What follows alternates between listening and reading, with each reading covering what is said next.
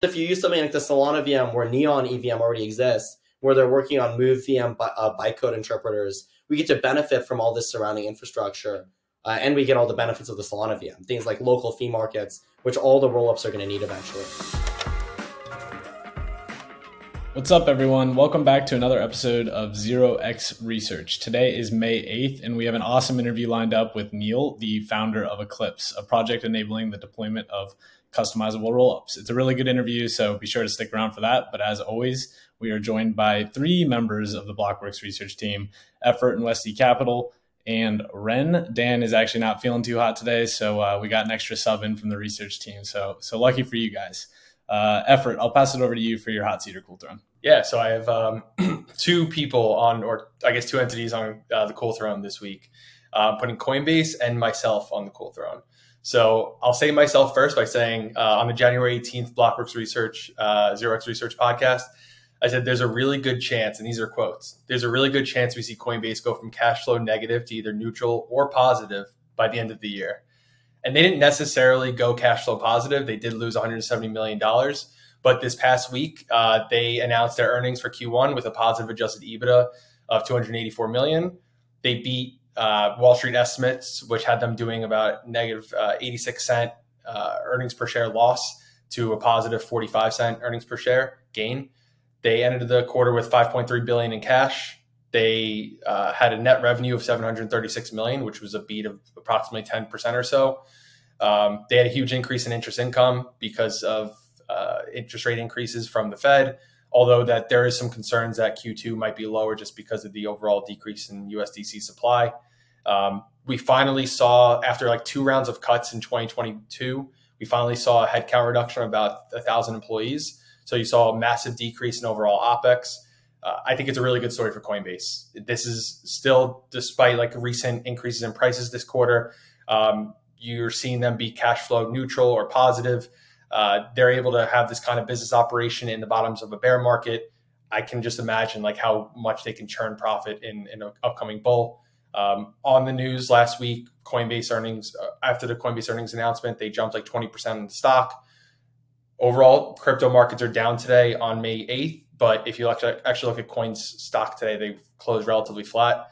I really can't imagine there's much sellers at these levels considering the overall like sentiment that Coin has right now. I love that you brought receipts. You had the date of the podcast. I got to respect it.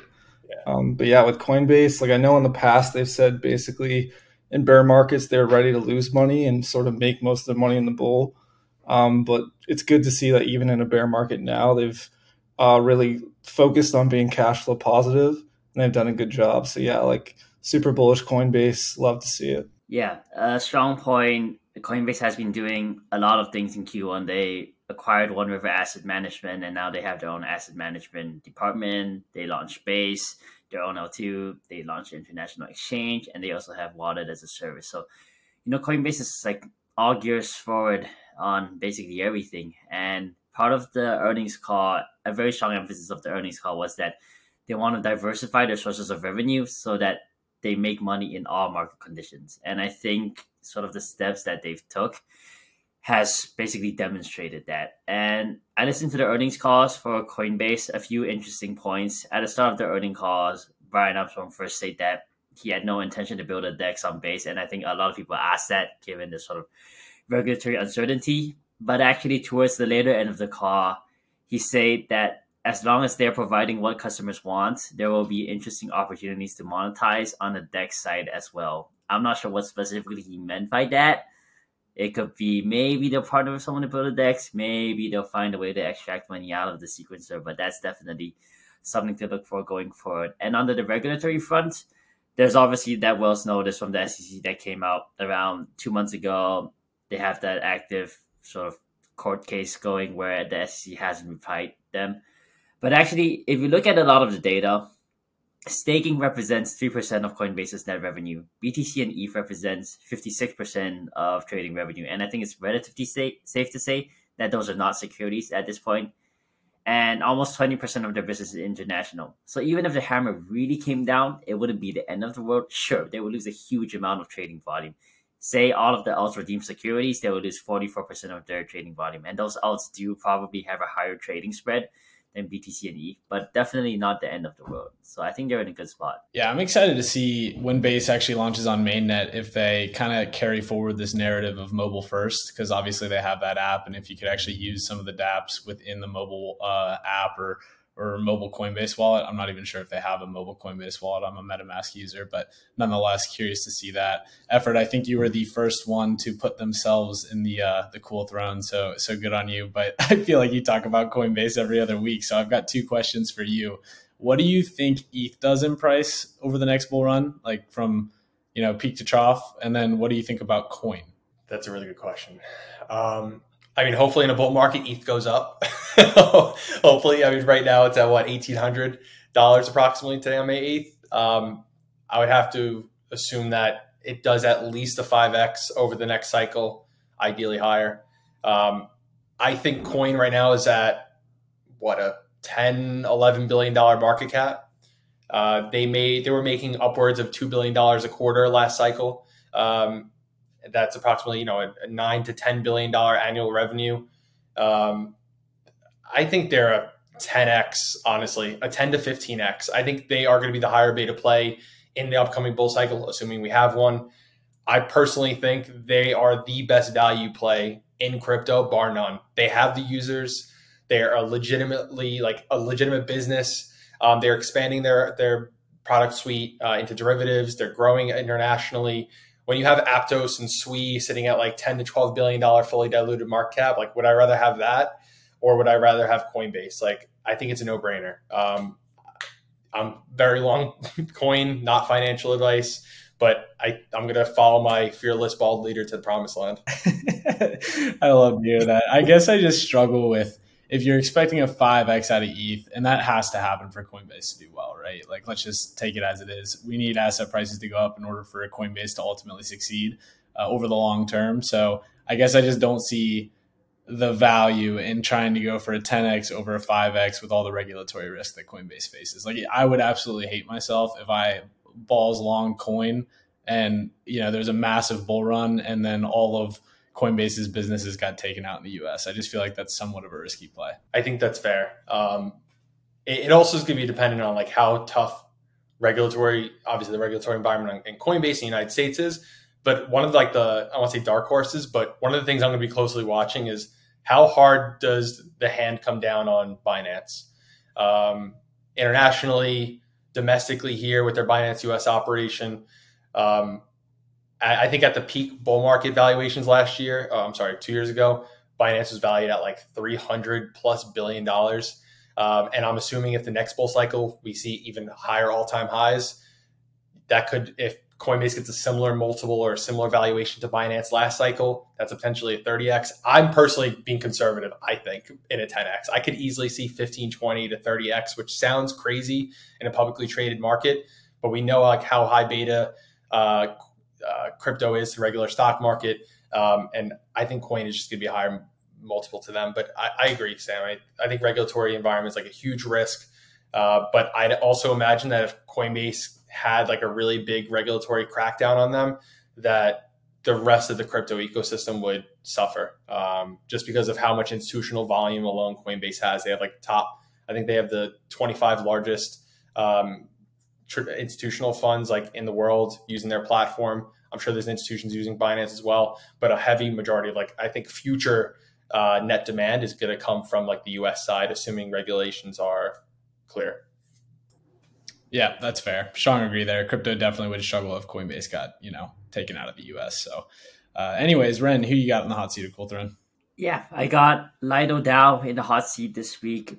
So around 1 month ago, SushiSwap got exported for around 1,800 WEF. That was a result of them upgrading to their V3, or more accurately, utilizing the Uni V3 contracts to upgrade their protocol.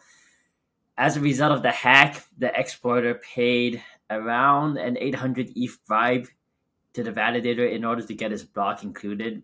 That validator was run by one of the Lido validators, and 90% of that bribe got sent to the protocol. So whoever had ETH stake, they get like a pro rata share of it. 5% of that got sent to the node operator, and 5% of that got sent to the DAO treasury. So that's roughly 40 ETH. And basically, someone at Sushi Shop has went to the Lido forum and say, "Hey, can we have our 40 ETH back?" And the vote's going on right now. Right now, the Lido DAO is voting no. We're not giving you the 40 ETH back, and that basically sets an interesting precedent for sort of MEV validators and exploits going forward. More specifically, is a validator or is a liquid staking protocol sort of operator on the hook for any exploited funds? My personal bias is no, it should be purely up to the protocol to go seek the exploiter and ask him for the funds that he got away. The way I see the MEV bribe is that it's an additional cost of capital that should be borne by the exploiter. That's money that he spent and he probably would have spent either way, maybe even if his like transactions didn't go through, right? Just because he wanted his block included so badly. And so that's a cost that should be borne to him. But yeah, it's just interesting to see how this will potentially set a precedent. And I think one thing is that the DAO here does not want to act as an arbitrator between the exploited protocol and the validator, right? Sure, the validators run the validator for Lido, but I think in this case, Lido DAO is going to say, "Hey, no, we don't want to like be the middleman in the conversation. Just go talk to the validator, find him yourself." Yeah, this is definitely a super interesting governance vote. I know the team at Sushi seemed pretty confident when this first went down that they'd be able to extract some of that ETH back from Lido, but it looks like the vote is going the other way, which again, I would agree with you, Ren, that that's probably the better decision, because as soon as you say yes to this, then it sets a weird precedent going forward, not only for Lido, but for other liquid staking protocols, as well as just individual validators that are doxed. I think, it could potentially cause a lot of issues down the road.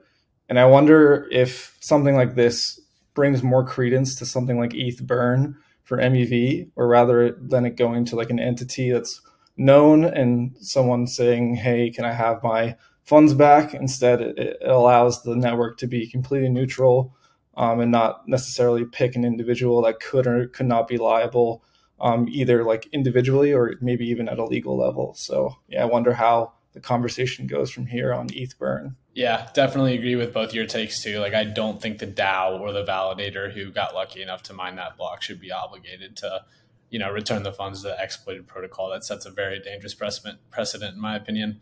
I did want to take a second this episode to call out GovHub, our new governance product.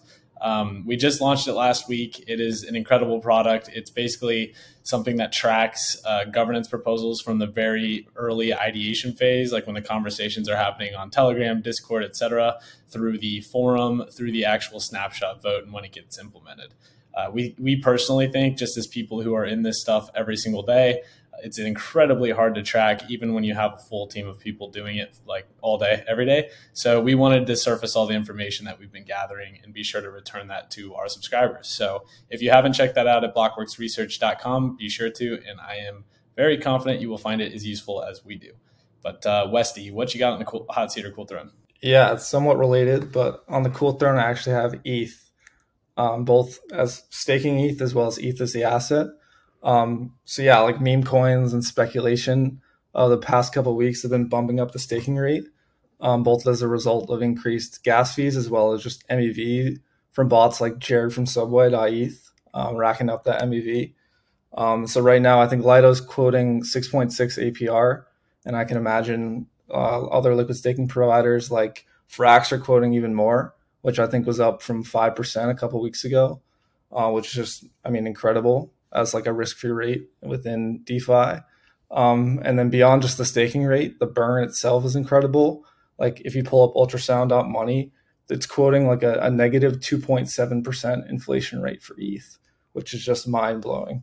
And then when it comes to ETH staking as a whole, yesterday we actually saw the exit queue zero out, and the entry queue is around 28,000 validators, which would take roughly 15, 16 days to get through.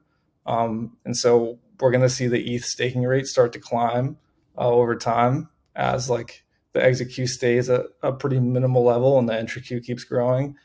And yeah, we saw like a lot of fighting on the timeline yesterday when it came to like ETH fees being too high and whether that's good from an overall design or adoption standpoint. But all I know is that whenever this conversation comes up on my timeline, it's because something is happening where users are willingly paying the fees to use the chain. And so, yeah, it's been an interesting week and really good for ETH holders as a whole. When you said ETH was on the cool throne for a second, I was going to say in this market because the chart's not looking too good today. But Wesley, I'm curious what your thoughts are with Celsius. I think like through their liquidation process, they have like a decent amount of staked ETH through Lido. So when those withdrawal queues open up for them, I'd have to imagine like that could potentially create like a couple $1 billion in sell pressure, which is part of me feels like what you're seeing in the market right now, like this risk off going into Lido opening up the withdrawal queue. Yeah, it's an interesting question. We don't know exactly when they're going to withdraw and how they're going to liquidate the assets. I don't believe it's $1 billion. I believe it's much less than that. So I don't think it's a huge overhang on the market. But at the same time, like obviously, because Celsius does need to liquidate their holdings, that is like automatic sell pressure. And there's probably, like I said in a previous episode, when it comes to like the exit queue, we're going to see sort of waves as there are like specific events. And I think Celsius is one of those events. We also have Lido enabling withdrawals in a few days. And that could potentially be another event, although I don't think it's going to be that big of an event because I think they'll have enough ETH sort of in their buffer to handle short-term withdrawals. So I think they'll be okay. But yeah, Celsius is definitely like the biggest overhang when it comes to withdrawals. And once we see that go through, I don't really think there's much on that end. Wesley, I think you brought up a very great point, right? There's like a lot of salty individuals on the timeline saying, this is not the future of blockchain. This is unusable for like the normie.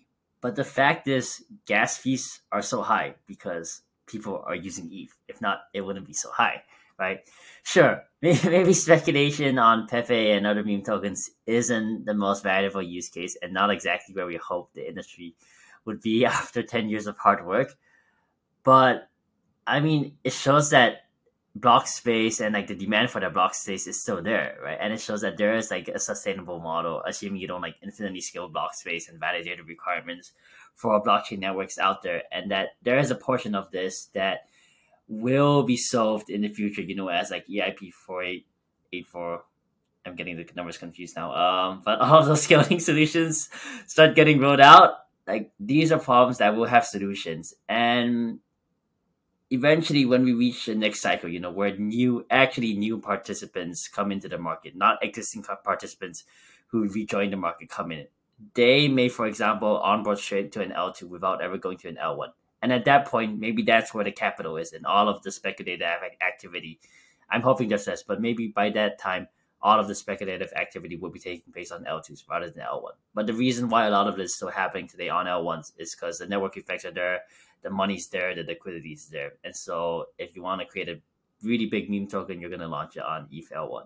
Is there any kind of metric you can look at, Westy? Do you think that kind of indicates people's confidence in the event going into Lido enabling withdrawals? Like I was thinking maybe the ETH to ETH peg, but even that doesn't really feel like it'd be a great metric to look at. Do you have any ideas there? Yeah, it's an interesting question. I don't know if there's any like good metric to look at. I do think the ETH peg is an interesting one, although I'm not sure it's perfect because let's say ETH is trading like below an ETH peg, that actually gives credence to people to withdraw from Lido because you can arbitrage that peg.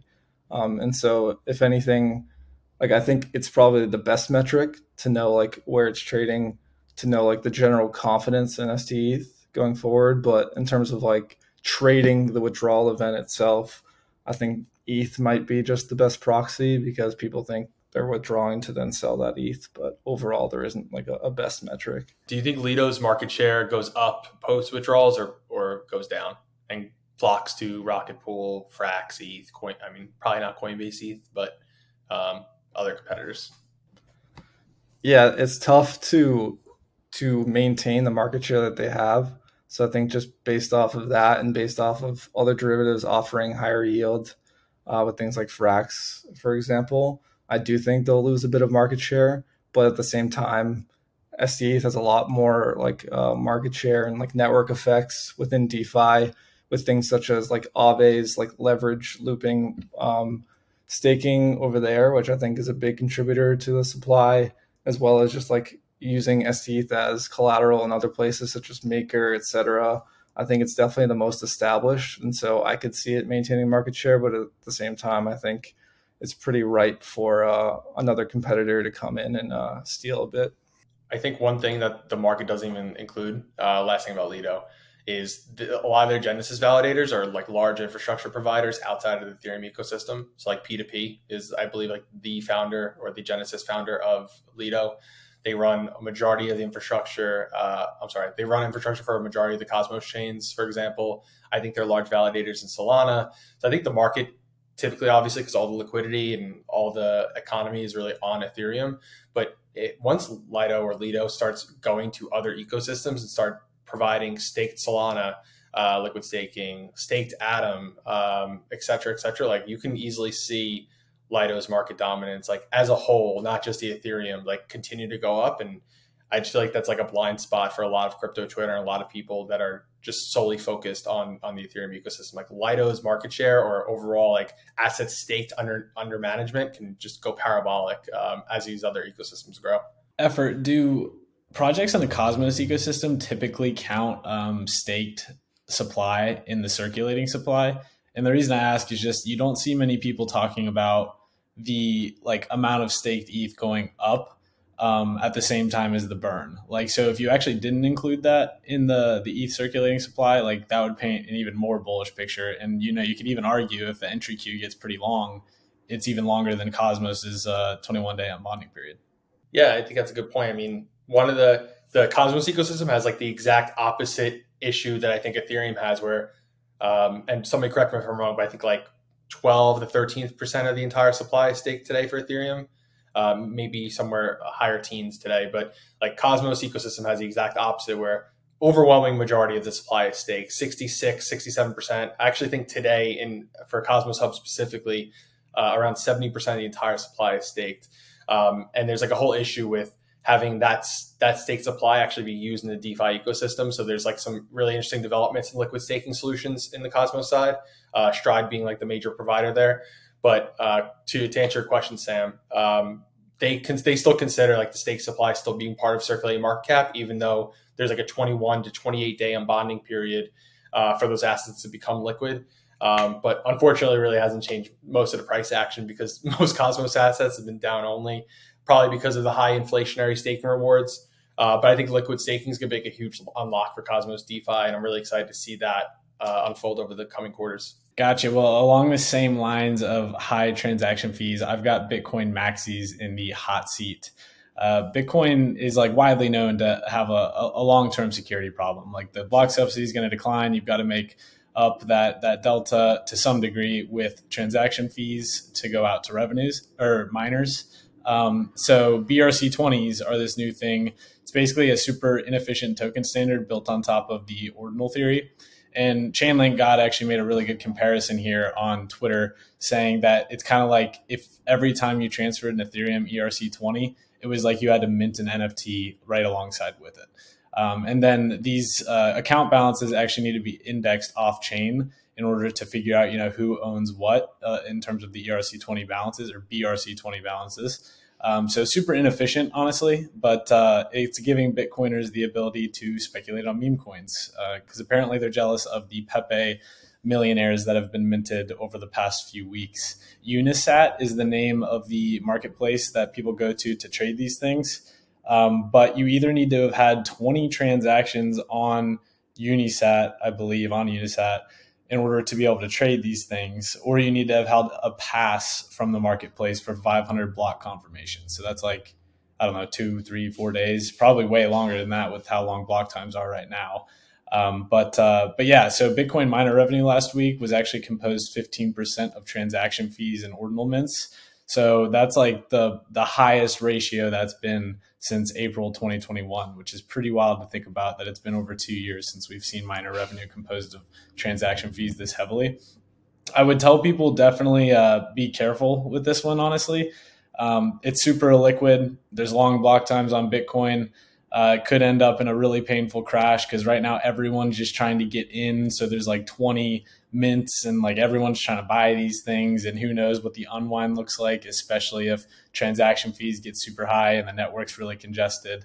But yeah, I don't know. I guess people are talking about is there a way we can internalize this transaction fee revenue to Bitcoin holders? But, that's how proof of stake works. And I'm pretty sure Westy has some thoughts on that. But yeah, I would just say definitely don't go all in on this one. And I guess just one other question I have is, if you're a miner and you're seeing transaction rewards in a block be equal to the block subsidy, why would you ever want to give that back? Like, wouldn't you be incentivized to kind of almost DDoS the network and keep transaction fees super high? Like, I don't know. This just has some crazy implications for Bitcoin, and it's definitely the most exciting thing that's occurred over there in quite some time. Yeah, I think a lot of the conversations on Twitter have been super interesting. I mean, you have your Bitcoin maxis that think this is like a DDoS attack and that like Bitcoin should just like not accept these transactions. Which is pretty ridiculous because, they've been fighting for Bitcoin adoption for years. And finally, when it's adopted for something, all of a sudden they're against it, which I think is pretty funny. And then Sam, yeah, you mentioned there was conversation around like giving these fees to Bitcoin holders somehow, which I'm not sure if that makes sense because you need this revenue in order to pay miners, especially as the block subsidy falls. And Nick Carter said something interesting where maybe there's some sort of like minimum subsidy or minimum like fees needed to actually keep the network going. And then like whatever's on top of that can go to holders somehow, which I think is an interesting conversation, but it becomes a lot tougher under proof of work because a lot of those fees are needed to incentivize these miners to keep doing their job. And so I like jokingly tweeted on Twitter, that there is another consensus mechanism where token holders do provide the security, and I think it can help a lot. But I don't see Bitcoin going to proof of stake anytime soon.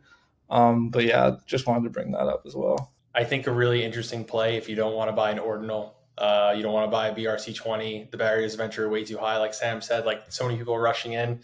You don't know if the rug is going to get pulled out from under you. But I'm going to quote myself for hopefully like a future episode, but I think it's a really interesting play to long publicly traded crypto miners. It's probably the easiest job on Wall Street to become a TradFi analyst, just following Bitcoin miners, because you literally just have to know what is the block subsidy, what percentage hash rate do they have, and the miners already give you like a good idea of like how many additional hash rate they think they're going to have like in coming quarters. Really simple math to do this, but there's no way any Wall Street analyst knows what the hell a BRC20 is. And to Sam's point before, over the weekend, we saw transaction fees go above or equal to the block subsidy for a whole day.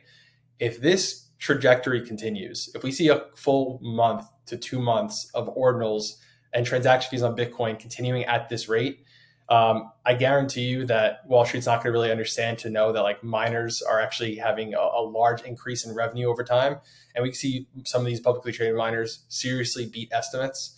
I just think it's a really interesting play. I'm going to look at it. Again, not financial advice. I'm personally not in any publicly traded miner today, but it's something I'm going to be following. So if this trend continues, it could be a really interesting play for the coming quarters.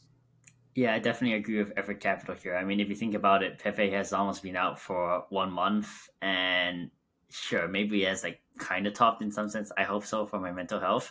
But either way, I definitely still think it has legs to go, right? And on another front, like sure, speculative activity could be a way to solve like Bitcoin's security budget issues, but speculative activity always dies at some point, or at least it comes in like peaks and troughs. You don't want like a security budget that's unsustainable for like 3 months and it works for 3 months. That's not exactly very secure, so to say. And I would also say the Bitcoin network isn't that functional right now, right? There's 500,000 unconfirmed transactions in the mempool. That's almost double the previous all-time high that occurred in 2017.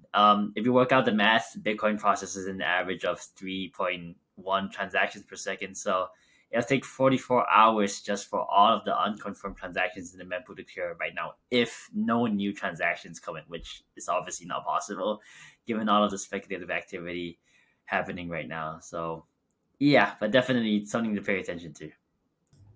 Yeah, the miner play is a right curve play that I actually feel like will work.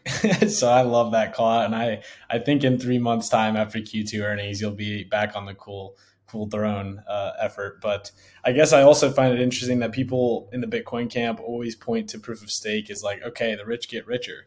This is kind of the same dynamic if it persists, because you're basically transferring value from users transacting on the network to the miners. So it'll be interesting to watch just all this play out. I don't know. Fascinating times for Bitcoin for sure. I think that's a good place to call it, though. Thanks for coming on, guys. Over to the interview with Neel from Eclipse. All right. We are here for the interview with Neel, the co-founder or founder, actually, maybe, Neel, you can specify that for me once I hand it over to you, of Eclipse. It's great to have you on, Neel. Hey, great to meet you guys. All right. So I actually was listening to a podcast that you had like 4 months ago, and I did not know, but apparently you were building an EVM type solution on Terra in March. That's when you left your TradFi job. And then obviously Terra imploded 2 months after. So I was just kind of curious. I needed to get your take. Why did you decide to build in the Terra ecosystem? Why EVM? And then also, what were the thoughts going through your head? Were you just like, man, I just left a great job. Like, why did I do this? Wow, it's a while ago, so I have to think back a little bit. But I think the biggest reason why I was interested in Terra was honestly traction. It was growing really quickly. The UST was ripping. There was a lot of interest in it. And I was just thinking about all the interesting DeFi primitives you could build on top of that. So I wrote some blog posts talking about interest rate swaps and a bunch of stuff using UST. And then I thought, I had a power background. I was a quant at Citadel at the time, doing power and gas. And I thought this could be interesting because Bitcoin mining, and I think it's probably long enough after my time at Citadel where I can say this, but it was like actually impacting the demand side in some regions. That's something that was actually meaningful to model. So I was like, okay, now this represents an opportunity cost over batteries. And some of these power plants like Brandon Shores were actually ripping out power plants and sticking Bitcoin rigs in their place when it economically made sense to do so. So I thought that was interesting. And I thought, well, now they're being exposed to the wholesale price of electricity, the price of Bitcoin, the difficulty. This is something that you'd want to have some native on-chain hedging for. So that was an initial motivation too. But yeah, I left. Terra depegged very shortly after, so I didn't spend too much time there. The reasoning behind why bring EVM compatibility to it was really just that there's a ton of UST. I felt like it was like dry powder that just needed some use case as the Anchor yields went down, because I think that they had recently implemented the dynamic rate for yield for Anchor. And I'm going to just assume that the audience just already knows like the history of Terra and stuff, so not worth going into. But yeah, that was my reasoning. I was like, we need some uncorrelated sources of demand, which could come from some of these Ethereum dApps or some of these dApps that are going multi-chain. Of course, my thesis changed pretty substantially when Terra depegged. Even my thesis on EVM compatibility and what it does for an ecosystem kind of changed in the sense that, and this is something that people warned me of when I was building the Terra EVM, but they were like, EVM compatibility brings a lot of really low quality applications. There's a lot of forks.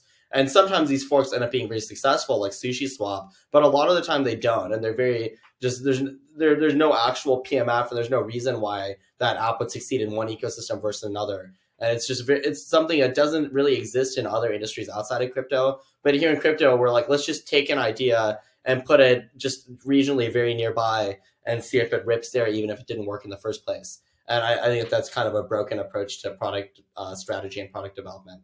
So that's how my thoughts on EVM compatibility changed. Although I think it's a great go-to-market tactic, and I think it's great for portability. A lot of those reasons still apply. It's like the React Native of crypto. You write one place and you get to deploy everywhere. But my question is just like, why do you want to deploy everywhere? Is that something that's like, are you trying to access more users? And if that's the case, is it because you've completely saturated the blockchain that you're deployed to? And if you haven't saturated the blockchain you're deployed to, then maybe there's actually some more product work you need to be doing rather than just like blindly deploying to other ecosystems. So given that you're building Eclipse, I have a decent idea of what your answer to this question is going to be. But over the last 7 or 8 episodes of 0x Research, we've really been diving into these different theses of what blockchain evolution will look like over the next couple of years. The idea of app chains, or the more modular view of the world, or even just like the high throughput monolithic giants. And so I want to get your take on all that. What do you think is the most dominant form of blockchain if you zoom out even just the next couple of years? Yeah, so the one thing that the monoliths have right now is network effects. They have a lot of liquidity on these chains. There's developers who already write for those platforms and they identify with the brand. I think that a lot of that liquidity has left some ecosystems. Like if you look at Solana, it's nothing compared to what it looked like during a bull market. Of course, if you accurately measured what was the TVL during the bull market, maybe it actually is a little more commensurate. But that's the advantage. The disadvantage is that there are many reasons why a new chain would choose to be a monolith over being a rollup. assuming that the rollup tech is fully built. Given that the rollup tech is not as fully developed as like Cosmos SDK, and that's hard for me to say because it's like I think we have like very cool tech right now and get way higher throughput than what you'd get with any existing rollup, blah blah blah. But the rollup, there's things like sequencing, for example, which I was talking to you guys a little bit before this call. I thought Josh Bowen's episode was awesome. I think the future of sequencers is something that I'm really curious about and that I'm still putting together a thesis on. But as far as the rest of crypto, I think that what we'll see is a lot of these apps that don't really need crazy customization, stuff like AMMs, which are actually adapted to chains in many ways. Like an AMM probably existed on Ethereum largely because it's too expensive to have an order book. So these apps that have already adapted to existing traditional chains can probably stay where they are or maybe move to a shared rollup. But apps that are really pushing the frontier, which is what I'm hoping to see in this next wave, consumer apps like gaming, fully on-chain games, things that are, and fully on-chain games is a topic of its own, and I don't want to open up a can of worms there, but physical infrastructure networks I think are really interesting for Eclipse, and we have a handful of those deployed. These are the apps that I think will need customizations at the execution layer, and they're much better off having their own chain. L1s are hard to deploy. It's very expensive. It's cumbersome. Need a reliability team. So by deploying a rollup, they can avoid a lot of those pitfalls. Awesome. That's a great intro into your kind of broader thesis. I'm sure we're going to touch on a lot of those things you mentioned pretty deeply in this episode. But I guess can we just start by providing a high level overview of what Eclipse is and exactly the problem it's aiming to solve? Yeah. So the context is that, this is just historical context that many viewers are probably aware of, but Ethereum gas fees were historically very high, and there have been many attempts to solve for that. So there was Polygon POS and Binance Smart Chain, which were essentially EVM compatible forks.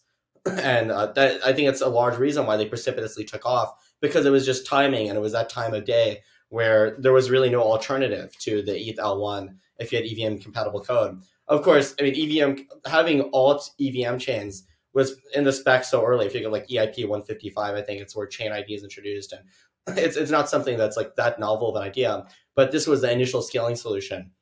And you had fast L1s like Solana. And then there's the alternate vision, which is the rollup-centric roadmap, like Arbitrum, Optimism.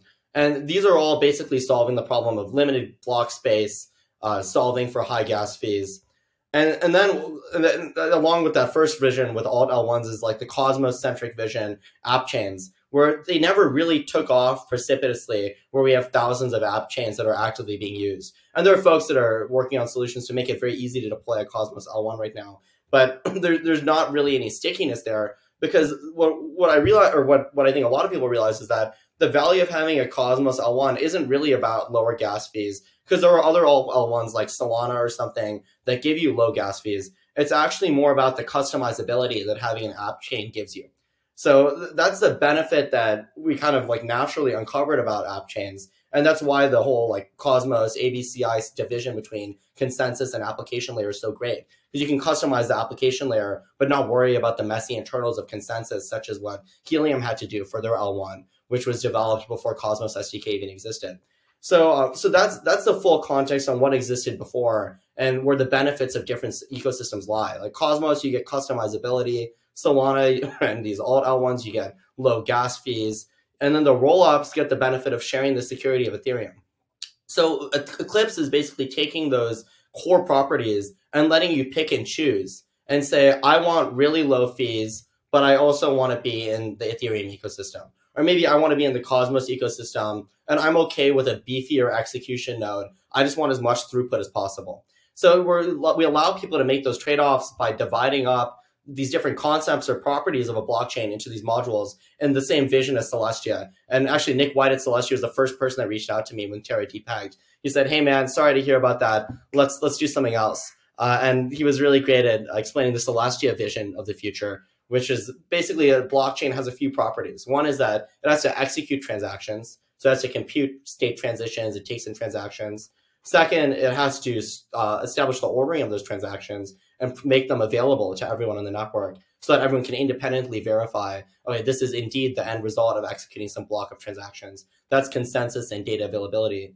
And then the last step is verifying that those state transitions were actually executed correctly, and that's settlement. And that's really only a thing for rollups. So Eclipse just takes those three concepts and separates them very cleanly So we let you deploy some customized execution chain, whether it's EVM, SVM, some other virtual machine down the line. You get to pick your consensus and DA layer. That could be Ethereum if you're down to pay the price. It's probably not a great solution right now. And actually, our block time is so short that it's basically prohibitively expensive. You could use Celestia, EigenDA, Avail, BNB chain. We're using the Greenfield solution. So sometimes customers will request something special, like for injected, they want to use a centralized DA to start until Celestia is live. So you can customize the DA layer, and then you build in those additional customizations on top of the execution layer to facilitate whatever kind of application you're building. Maybe you're a game and you need VRFs, you need verifiable random functions. Maybe you're like like you're doing an NFT mint and you don't want to charge gas. Now you can make it gasless. Maybe you want to do something special in the mempool, like redistribute MEV. These are all options available to you when you have your own chain. Awesome. That's a great background there. And I want to dive a little deeper into the actual architecture, right? So Eclipse itself is just this settlement layer, and then essentially Rollups will plug into this, and then they have the ability to now choose where they're settling down to through their DA layer. And you mentioned that you were kind of going to provide all these options through Ethereum or Celestia, Polygon, Avail. Is that going to be something that's available at launch, or is that something that you're kind of like more of a vision you're building into? So our chains are all over the place right now. We have probably 10 chains on Celestia. We have a handful on EigenDA. And some of the ones that really want to expedite their mainnets are using centralized DA, which is a solution that we just built in-house, basically posed to like the Google Cloud equivalent of an S3 bucket, like Google Cloud Storage or something. That's where the blocks are stored for them. So that feature is already ready. And then as far as the execution layer customizations, those are things that for gaming, we've pretty much developed the ICP, or the ideal customer profile. For other verticals like DeFi, for example, we're coming up with these novel constructions and seeing, because we haven't really expanded into DeFi and we've deliberately avoided it just because there's so much surrounding infrastructure that's needed. They have issues around liquidity fragmentation, and you have to really make sure you're solving a real problem for them before you try to scale a strategy like that. So we've been putting together a couple of novel constructions, which I probably shouldn't share on the call because they're not ready yet. But we're working with a couple of design partners on that to see if there's PMF there. Hey, feel free to leak that. We love the good alpha leaks. But at fear of this being a bad analogy, please let me know. But is it fair to make a general assumption or a parallel to essentially Eclipse being similar to like Arbitrum 1 in that L3s can plug into Arbitrum L1 and that'll settle down to Ethereum, whereas Rollups can plug into Eclipse and then settle down to an L1 of their choice? The thing is that, like, for our rollups, it has to be an Eclipse rollup that plugs into our settlement layer. And theoretically, you could probably force OP Stack to somehow use our settlement layer, but the assumption is that it's also an Eclipse chain that's executing as the L3.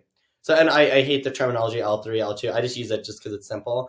But so basically, we're providing an honest minority settlement layer. So it's a settlement layer that basically adds very few, if not like no additional trust assumptions, depending on how you frame it. There's never really no trust assumptions, but we're adding minimal trust assumptions at the settlement piece. We let you pick your L1, and then we also have a specific execution layer, which will let you deploy. We could run it for you, which is what we're doing right now for all the chains, or in the future, we'll possibly use some shared sequencer network, might have a sequencer fee market. There are different ways that we could do this. And now, am I right in my understanding that the settlement layer is an optimistic design? And if so, how do you plan on incentivizing people to submit fraud proofs in the case of an invalid transaction? Yeah, so right now, all the Eclipse chains are optimistic rollups. In the future, we have this ZK proof of concept, which is like so the Solana VM it's a Berkeley packet filter virtual machine. So, your processor on a computer doesn't have like a BPF bytecode interpreter. So typically you take that, compile it to like x86 or something. So we changed that. There's some existing library called Solana RBPF. We output RISC-V bytecode instead. We add in some memory packaging, and we use RISC-0, which is a zero-knowledge RISC-V VM. And that's how we do the ZK settlement. And that's still in development. That'll be probably the right choice for the majority of Eclipse chains, though there's some arguments to be made that some of the chains should remain optimistic. As far as incentivizing people to verify or to submit fault proofs, the plan is basically it should be the people who want the chain to work correctly. So if you're an app, if you're a game or something, and you're a player that's playing Worlds, for example, which is a fully on-chain game with Eclipse, then if you really want your money, if you want to have that confidence that your money is being handled properly, then you would run you would actually run a node yourself. And what do those node requirements look like? So right now we haven't optimized it at all. It's about $2,000 a month without any like additional cost cutting. We've been told that we probably get it on the order of hundreds or something. It's not something that's been a priority for us right now, but yeah, it's at the max. It'll be $2,000, let's say $2,000 a month. Right. Okay. And so, kind of taking a step back and going into more of the architecture side of the side of it. So, how does the settlement layer communicate to the DA layer? Right. So, let's say, I'm a rollup, an Eclipse rollup, and I want to settle down to Celestia. So, I would speak to the settlement layer, but how does that message get passed back to Celestia? Yeah, the nodes in the settlement layer run light clients for Celestia. So they'll post to that light client, it'll post it to Celestia. And then as far as so this is the weird part, but the settlement layer itself, the way that it's an honest minority, is it is also a rollup. So an Eclipse L3 is a smart contract rollup on the Eclipse L2, which is a sovereign rollup. So this thing doesn't settle to like Ethereum or something. Instead, it passes fault proofs or validity proofs directly to light clients. And that's how the Eclipse L2 works. So this way, it's like honest minority all the way down until you hit the L1, at which point, obviously, if the L1 gets reorged, then that would impact your rollup. Can you dive into like kind of the meaning of an honest minority? Like, what does that actually mean in relation to like, in contrast to Ethereum, let's say? Mm-hmm.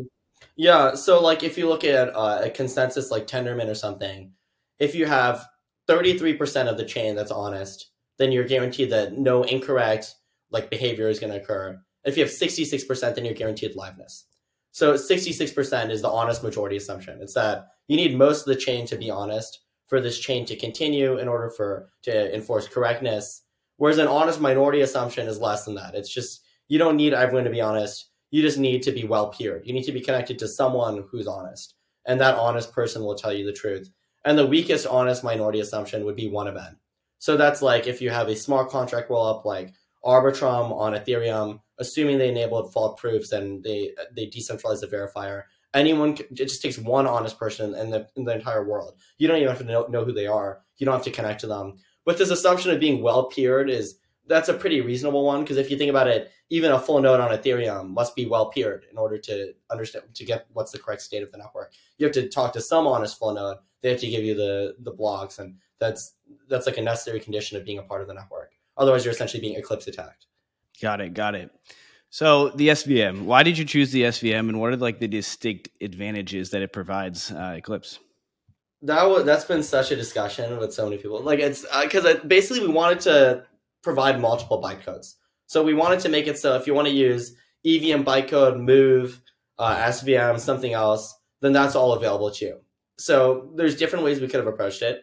One is maybe just fork OP stack and re-implement the interactive fault proofer with different bytecodes or something, different virtual machines. That seemed very manual and cumbersome. And it also meant that all we have is a bytecode interpreter at that point, but we lose all the surrounding benefits of the Solana VM. Meaning you lose parallelism, you lose the local fee markets, you lose like any additional advances they make. We have to maintain parity, which is just like a pain. Like we don't want to constantly be checking like, oh, Solana added a new system program. Now we have to implement that. So those are reasons why we didn't want to do that. Another option is something similar to ZK Sync. Maybe you compile everything to some like LLVM intermediate representation, convert that to some bespoke bytecode, which is specific to Eclipse.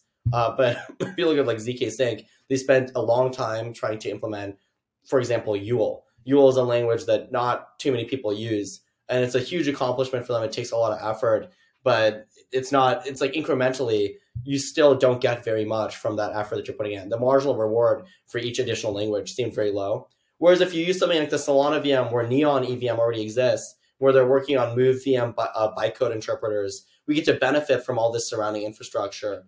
And we get all the benefits of the Solana VM. Things like local fee markets, which all the rollups are going to need eventually. Things like parallelism, which is necessary for high throughput. Things like Seahorse Lang lets you write Python programs and run it on the Solana VM. So we wanted all of that. And that was the reason why we picked the Solana VM. And it also allows us to bring the SVM to other ecosystems, such as what we've done for Injective, Polygon, Near, some of these other ecosystems which haven't been announced yet. We're spinning up these essentially SVM rollups for them, which allow Solana projects to easily enter their ecosystem. Awesome. Yeah. Isolated fee markets, I think, are one of the most exciting developments, at least for me personally. I think that really will be a new standard for blockchain as a whole. But I'm curious. So On the Eclipse settlement layer itself, will there be any transactions other than the rollups posting their call data down? Or I guess what I'm asking is, can somebody come and build an application directly on top of Eclipse itself without building a rollup? Yeah, it's a restricted execution environment. So no, you can't just deploy all. Yeah, we don't want people using the settlement layer for execution, just because it kind of goes against the ethos in many ways. Like the settlement layer should just be good at settlement, and we might even make additional changes to that execution layer in order to better facilitate settlement. Interesting. So one of my hesitations with some of the DA layers like Celestia, for example, is there's really no way to have a trust minimized bridge between Celestia and whatever external ecosystem. So I'm worried about the security of the actual data. So do you think one of the big target markets for you guys is to serve as that settlement layer that can kind of act as the intermediary between these DA layers? Yeah, the thing is, like, it's only trust minimized if it's like between. So this Eclipse settlement layers uses Celestia for DA. So if you have your L3 also using Celestia, now it's trust minimized, assuming you have a light client running for Celestia plus the settlement layer plus your execution layer. Like you could make it trust minimized, but I honestly just feel like there's like the trust minimized bridge idea is just so overrated. Like, well, first, it's people disagree on definitions for it. But second, I just don't see the value of it. The user experience for a trust minimized bridge for an optimistic rollup just sucks to wait the challenge period typically. And I just don't think that that's going to be what facilitates interop between chains in the future. Nice. Okay. Yeah, that makes sense. And so why don't you think Ethereum L2s kind of use their own parallelizable execution environments today, as for example, like the SVM? Yeah, part of it is I think that it's still very expensive to use Ethereum for DA. So making it parallelized just makes it worse. Now it's like you have far more transaction output or far more blocks being produced. And we have some, right? Like look at Fuel VM. Fuel was, or it is a layer 2 on Ethereum. So it's possible. For us, we just found that directly settling on Ethereum was prohibitively expensive. And it's still kind of expensive even for Optimism, for example. Like the fees aren't like zero. It's not reflecting the cost of free block space, for example. So, and I think that like if you look at Solana or something, the cost that you're paying basically is reflecting zero, like roughly zero cost block space. The price you're paying is like you're describing, just a local fee. If everyone's trying to mint an NFT and there's 10 people who want it and there's only 2 of them, then the price should go up. That's the only way to fairly order those. So I think that that's kind of my thinking. It's just that, the Ethereum L2s, they're early. The most obvious way to start out is by just forking Geth and do things like mini Geth, make it single threaded. But I think that now we're starting to see more sophisticated rollups pop up. And I'd be surprised if single threaded EVM ends up being the end all be all. It just seems extremely unlikely to me, given so many applications can be facilitated the moment you enable parallelism. Right. And you had mentioned, one of the great things here is being able to inherit some of these advancements that get made. FireDancer, for example, is there any unlocks that happen for Eclipse given the creation and publicization of FireDancer? Yeah, it's huge for us. Because, if you look at the Solana L1, not everyone's going to upgrade to FireDancer. Whereas for Eclipse, we can upgrade all the sequencers. It's this weird thing where sometimes we benefit from things that ecosystems are doing more than that original ecosystem even benefits. There's a light client being developed on Solana called Tiny Dancer, and we've been chatting with that team, and it could potentially be used for Eclipse too. I'm trying to come up with other good examples, but it literally happens all the time where I'm like, that's weird how they did work that's almost better suited for Eclipse, and it makes a lot of sense in a rollup, and it only kind of makes sense on a layer 1. Yeah, no, that makes sense as well. And so when you think about value accrual, like where does that happen in the context of Eclipse? Yeah, that's a really interesting question. And the way that we think about our tokenomics is kind of similar to traditional SaaS, but just more crypto native. So it's some kind of like fixed plus variable where the fixed cost maybe is staking to decentralize your sequencer. That's not really a fixed cost. It's more like an opportunity cost. But, you buy some amount of tokens, you put it up. And then the variable cost is you definitely have to charge at the settlement layer because you have to compensate people for receiving those fault and validity proofs. So that's like kind of a variable cost where the variable component is the number of blocks produced. And that also seems fair because if someone sets their block time really low, they probably shouldn't be paying as much to us. And you could see a world where we charge a transaction fee. I don't know if that's the right approach because what will happen is you'll cannibalize your biggest customers. If you're a game running millions of transactions, you really took off. There's some point where you're like, why am I paying Eclipse so much money just for the benefit of running our transactions? We can do this ourselves, and they'll kind of outgrow your ecosystem. So we don't want that to happen. So that's why I think transaction volume maybe isn't the right play. No, that's an excellent point, because one of my fears about shared sequencers is that they come more of like they kind of turn into like a launch pad, right? Because if you create this ecosystem that is bustling with MEV, for example, then that's valuable to internalize. So yeah, I kind of like your approach of being cognizant of the fact that you can't just essentially tax these larger players out of existence. Yeah, I think it's like the good shared sequencers will have to do some kind of revenue sharing. Because there's no way that Eclipse with our, like, let's say we want to put like 20 chains on a shared sequencer. Why would we do that if it's just going to be extractive? So I think it gives, the more chains you have in your ecosystem or your Rollup as a service ecosystem, the more leverage you should have, given that you could move all these chains simultaneously and kind of push your weight around. So where does the ordering actually happen for Eclipse chains then, right? Because I'm just thinking for shared sequencers. Like if I was a Rollup, would I be able to leverage a shared sequencer and Eclipse? Yeah, right now it's first come, first serve, and it does in the executor and sequencer are basically the same. But in the future, you could separate those components. You basically have some like quote unquote lazy sequencer or dumb sequencer. It just does the ordering, sends those orderings directly to executors. They execute the block, and then the result is posted to the settlement layer. The block is posted to some DA layer. It's also theoretical separating these two components. And yeah, definitely interested to see when it's something concrete or tangible that we can use. In terms of interoperability, how are you thinking about that, Neel? Like, I know you guys have some implementations you're working on with IBC and with a project called Hyperlane, but I guess I feel like the interoperability part of this equation is going to be a little bit more difficult to you given how modular you guys are in nature. Yeah, in the short run, that was one of the criteria that we'd use to sort verticals or to rank what areas to enter. It's like, what's the need for composability in this vertical? That's why things like a yield aggregator or something, not a great fit for their own rollup. And that's part of why we've been avoiding DeFi. Whereas if you look at gaming, a lot of the transactions are within that same game. They just blow up the chain. They typically hit their own contracts. Let's say they're using Third Web or something. They can just deploy those contracts to their own chain as well. So that's what we've been seeing for games. And that's why I think it's been really easy to get traction there. Whereas something like let's say small cap NFTs, those guys seriously need to be where everyone else lives because they need to be where the liquidity lives. So yeah, that's definitely something we've been thinking about, and that's going to inform our DeFi construction too. We want to be very conscientious of the fact that DeFi's composable nature is what makes it so great. So we want to retain that. As far as like how we've been approaching it, yeah, you mentioned IBC, Hyperlane. So bridging and basic things like that is one simple solution. I think that the shared sequence, not to go back to sequencing, but I think that the shared sequencer could enable a lot of that too, given that they can do those sorts of atomic compositions, and maybe you can like bid to include a block that, or to include like two transactions necessarily must be executed in some order or something like that. I think there's stuff that can be done around that can better facilitate cross rollup interoperability. So speaking, more into the Cosmos, like it almost feels like the idea of like rollups is almost like the natural evolution of the Cosmos SDK and just the ability to launch a rollup as opposed to an app specific chain.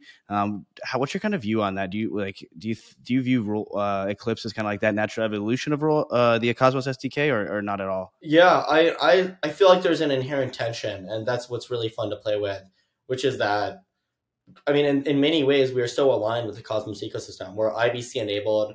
We use Celestia, which is it uses Tendermint, and it's a Cosmos SDK chain with many modifications. And we align with many Cosmos projects. That's where I came from originally. And a lot of the concepts and inspiration for app-specific rollups we're definitely indebted to Cosmos for that reason. But rollups are also viewed as an Ethereum concept. Rollups are anchored to Ethereum most of the time. So it's definitely one of those things where I feel in the future, there will be very few reasons to deploy a full layer one blockchain, given that you're only getting downsides. The really big upside is you get to maximally extract value. But when you're initially finding PMF, that's not really where your focus should be anyway. You should get something that people really enjoy using and then focusing on extracting value. It's like when you're a SaaS business, a tiny SaaS startup of like 3 people, they're trying to charge companies like 50 grand right off the bat. when actually they might be better off just charging their cogs, or maybe doing some sort of like get a couple of design partners and maybe charge them just like cost of labor and things like that. Figure out the pricing model later once you define that core ICP and product. So that's kind of why I feel like rollups are a great breeding ground for innovation, because it makes it so easy to get started at the level of sophistication that a layer one typically was required before. Specifically, back, I saw you guys were working with Skip for a little bit, on discussions with MEV. Where did those land? And we still talk with them. We have like a bi-weekly with them. It's going to become more relevant because now, I mean, this is off the record, but we're doing some. You can't say anything off the record when it's being recorded and posted. But we're doing some stuff related to NFTs, which might have some impacts on the mempool. And the reason why the engagement just never really took off and we never really implemented it is, one, it's non-trivial to implement because Solana removes the mempool. And we ripped the Solana VM out of Solana. So that means that we took Gulfstream with that. We might want to reintroduce a mempool for many reasons, including shared sequencing. But for now, there is no mempool in the Eclipse chains. So that's one reason. The second is that there just wasn't any demand for it from the types of apps that we're targeting. Even for DeFi, I feel like there isn't that much MEV, and that's why, I mean, crypto is so funny because it's like, it's so different from Web 2. And now we're having people that are like, hey, maybe we should like try to frame our stuff as a Web 2 type of model. So they're like, hey guys, we have like revenue. We're pulling in like, I don't know, like money. And then you ask them how much, and maybe it's like a couple hundred a day or a few grand a day. And in Web 2, you're actually better off just not even saying that, because that's not good. Like, cash is cool, but only if it's like something that you're ready to actually optimize for and grow really aggressively. But if you're only able to pull in a couple of grand a day, then that's not really the kind of thing to be bragging about, unless it's something that's growing really quickly. So that's kind of my view. It's like when there's so little MEV on the chain, especially for games, like our games are not, a lot of them are not heavily financialized at all. I think none of them are like play to earn or anything. These are just games that are fully on-chain first-person shooters, like crazy things like that. They're not really places where you'd capture MEV anyway. So we never implemented it.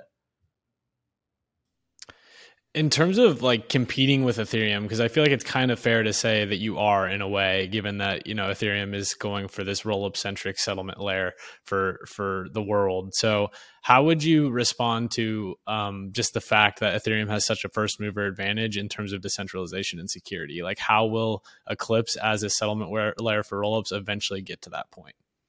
So I view it as complementary because Ethereum does multiple functions right now. That's what's so confusing about it. Not only is it acting as a settlement layer, it's also doing consensus and DA, which it'll do even more of after donk sharding and all that. And it does execution of smart contracts natively on the L1.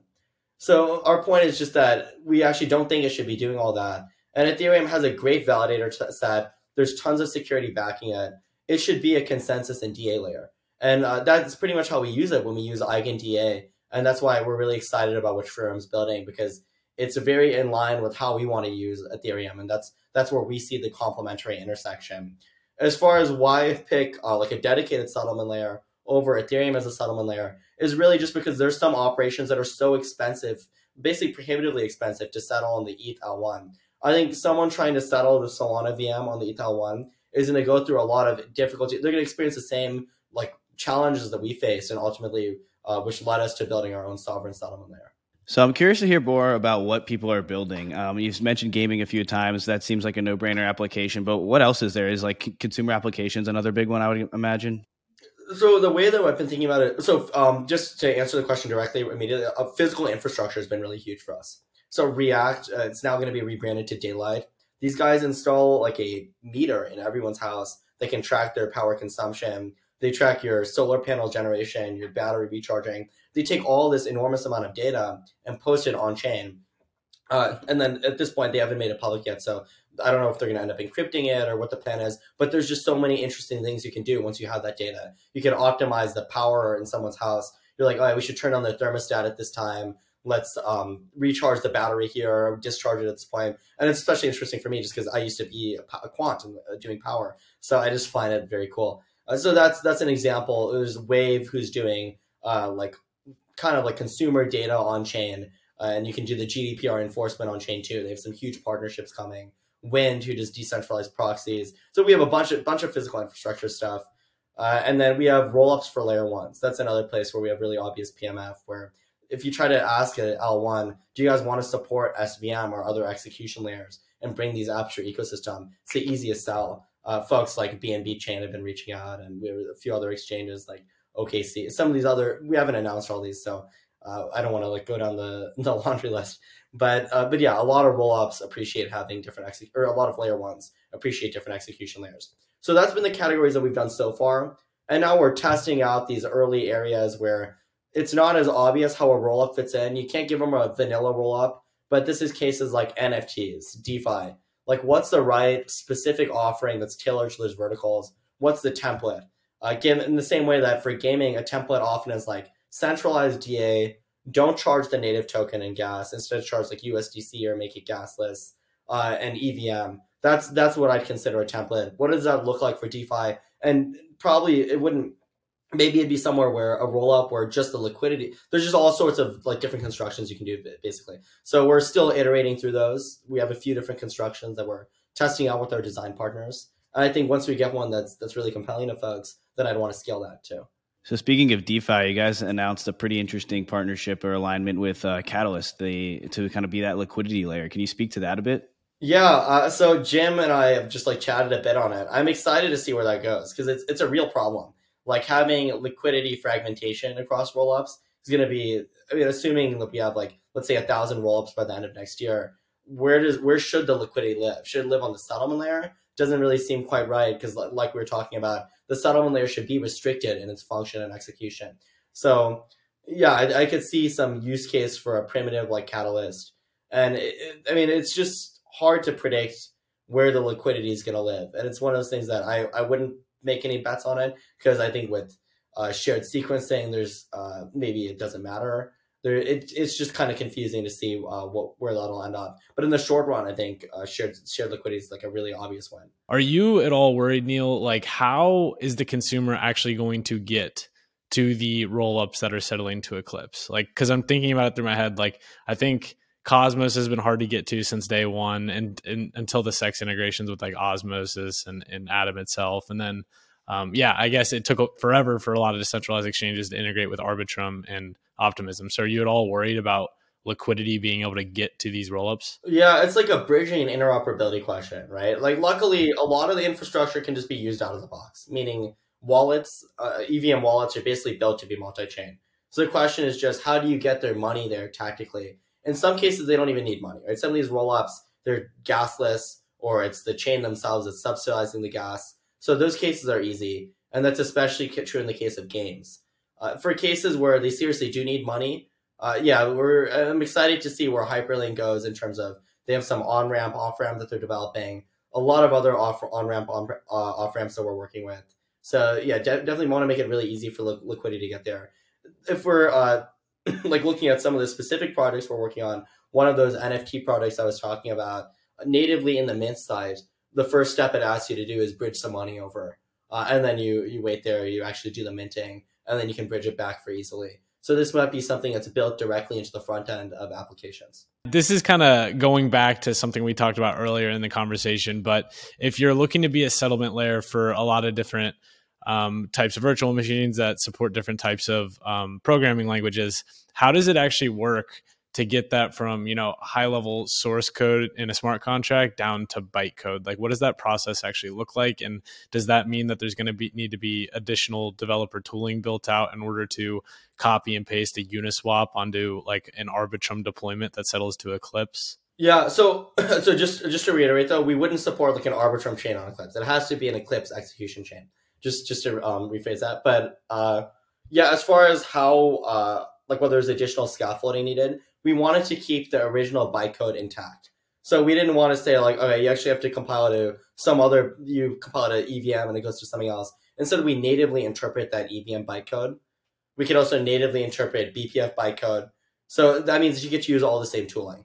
And that matters because, like, for example, like Seahorse Lang, which is the Python thing for Solana, if we tried to cut things off at, let's say, the Rust step, or if we basically tried to compile it in a different way, then I'm concerned that we would lose the backwards compatibility with all that tooling.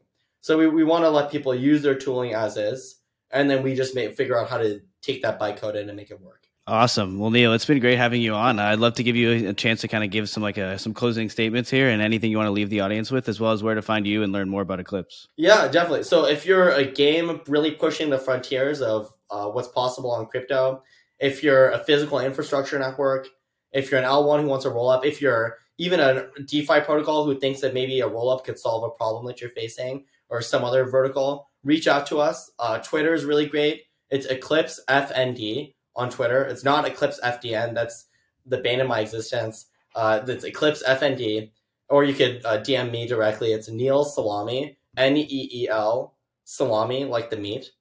And that's my Twitter handle. And yeah, definitely follow us on Twitter, because that's where we post most of our updates, and we have some exciting stuff coming up. Fantastic. And we'll put all those links in the description of this pod as well. And I will definitely say, be sure to check out the Eclipse blog post. I got some really great information on there. But Neel, it's been great speaking with you today. Cheers.